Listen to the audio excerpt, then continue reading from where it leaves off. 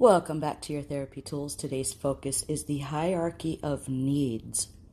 I feel like the hierarchy of needs can help people with setting goals and trying to accomplish what they're trying to accomplish. Sometimes it helps to break down human behavior and needs and figure out how to rank those needs in terms of importance. What needs need to be met and what needs could be met or not.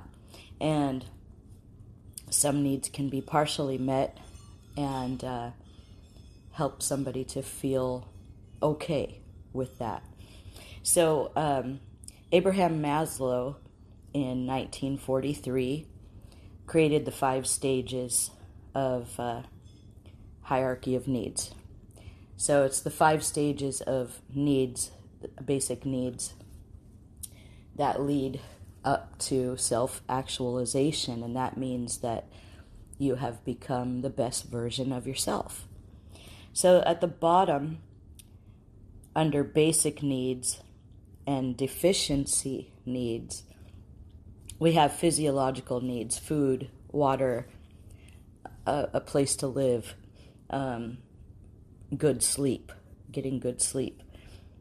And then the next level is safety needs. You need to have security and safety.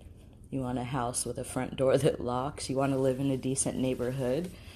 Belongingness and love needs. That includes intimate relationships and friendships.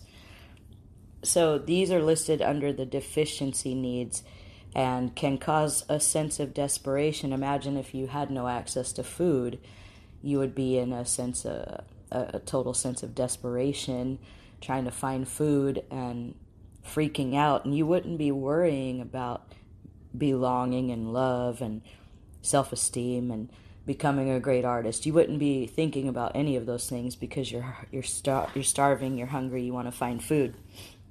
And imagine if you have no shelter, no warm place to sleep. It would be hard for you to focus on the needs the next level up. So that they can call it with deficiency in food, water, warmth and rest, security and safety, you'll have a sense of desperation, a sense of need. And then, of course, the next level up, these next 2 levels are the levels that talk about growth and needs that motivate you to grow. So esteem needs is after belongingness and love. And esteem needs focus on prestige and a feeling of accomplishment. It's like you've kind of made a name for yourself in society, and you are respected and you are revered as a great pillar of the community, or you're a great asset to the PTA at school, or you're working on becoming a wonderful parent because you didn't have a wonderful parent. You feel a sense of accomplishment, your self-esteem, the way you see yourself and the way others see you is a positive light.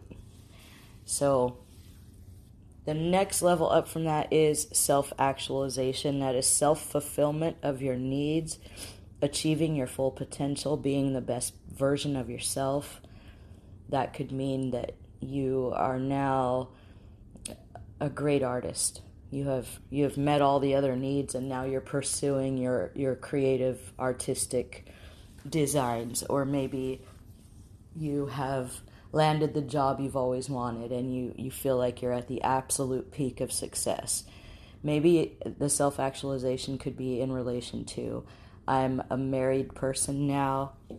My dream was to be a wife and a mom and have the house with the white picket fence and all those things, and I basically have all of that in one way or another, and I'm married and I have a family. So now I feel like I am the best version of me. So under psychological needs at the bottom, We have air, food, water, shelter, clothing, and sleep. Safety, we have living in a safe area, medical insurance, job security, financial reserves like a savings account, good health, protection from harm. Belongingness and love, once you've met the lower level of needs, the physiological and the safety, then higher levels of motivation awaken. Social needs and needs related to interactions with others may include friendships, a sense of family and community, and intimacy. These are important to humans so that they don't feel alone, isolated, or depressed. And in Maslow's theory, if you do not master the level of belongingness and love, you can slip into depression because you feel alone. So then up to the esteem needs. After you feel that you belong, the urge to attain a degree of importance emerges. You want to be seen as important. You want to leave your legacy on the world.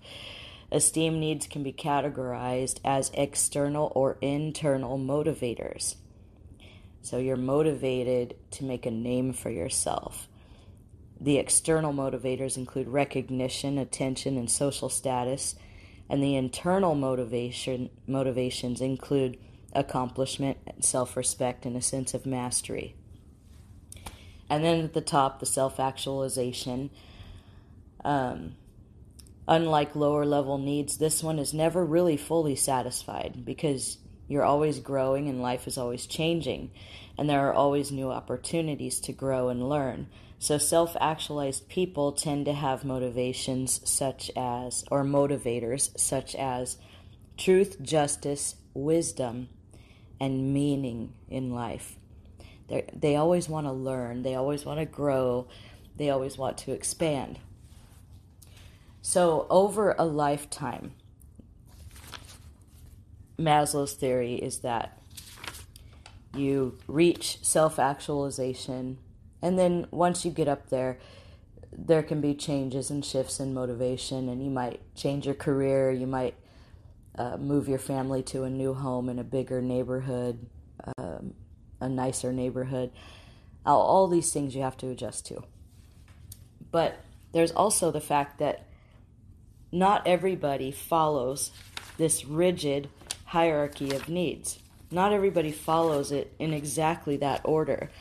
So he has it listed physiological, that's at the bottom, safety, that's the next level, belongingness and love is in the middle, esteem needs above that, and then the top, they have it like a pyramid, the top of the pyramid is self-actualization.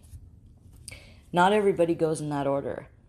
Some people might be motivated by money and rising up the ranks at work, and maybe they don't care so much about having a wife or a husband at that time. Maybe they don't want the family and the spouse and all that. They are just driven by their motivation to be a powerful CEO or an amazing artist. So they spend a lot of their time alone just working on their skills and learning.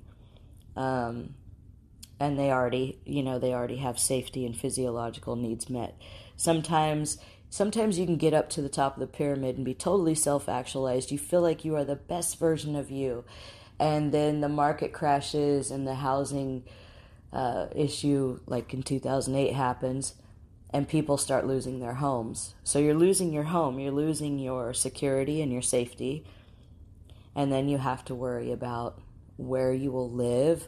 How will you get food? Maybe you got laid off at work. And somebody could die or end a relationship with you, and that would drop you back down to the belongingness and love needs because you would have some space open up where some new needs are that can't be met. And then you have to mourn the relationship and work your way back up. So it doesn't always necessarily go in that order. It can be different for different people.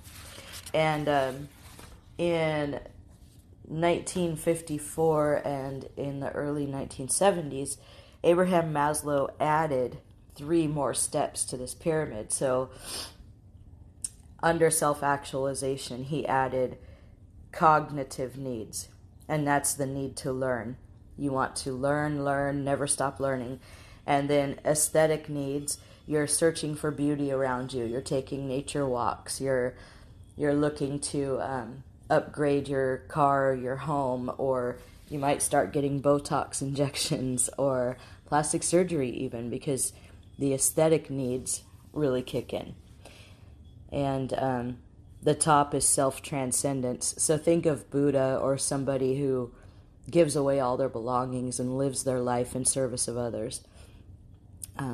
Maybe it wouldn't be that extreme for you, but it involves spirituality and giving back to the world, donating stuff, donating your time, helping out where you can.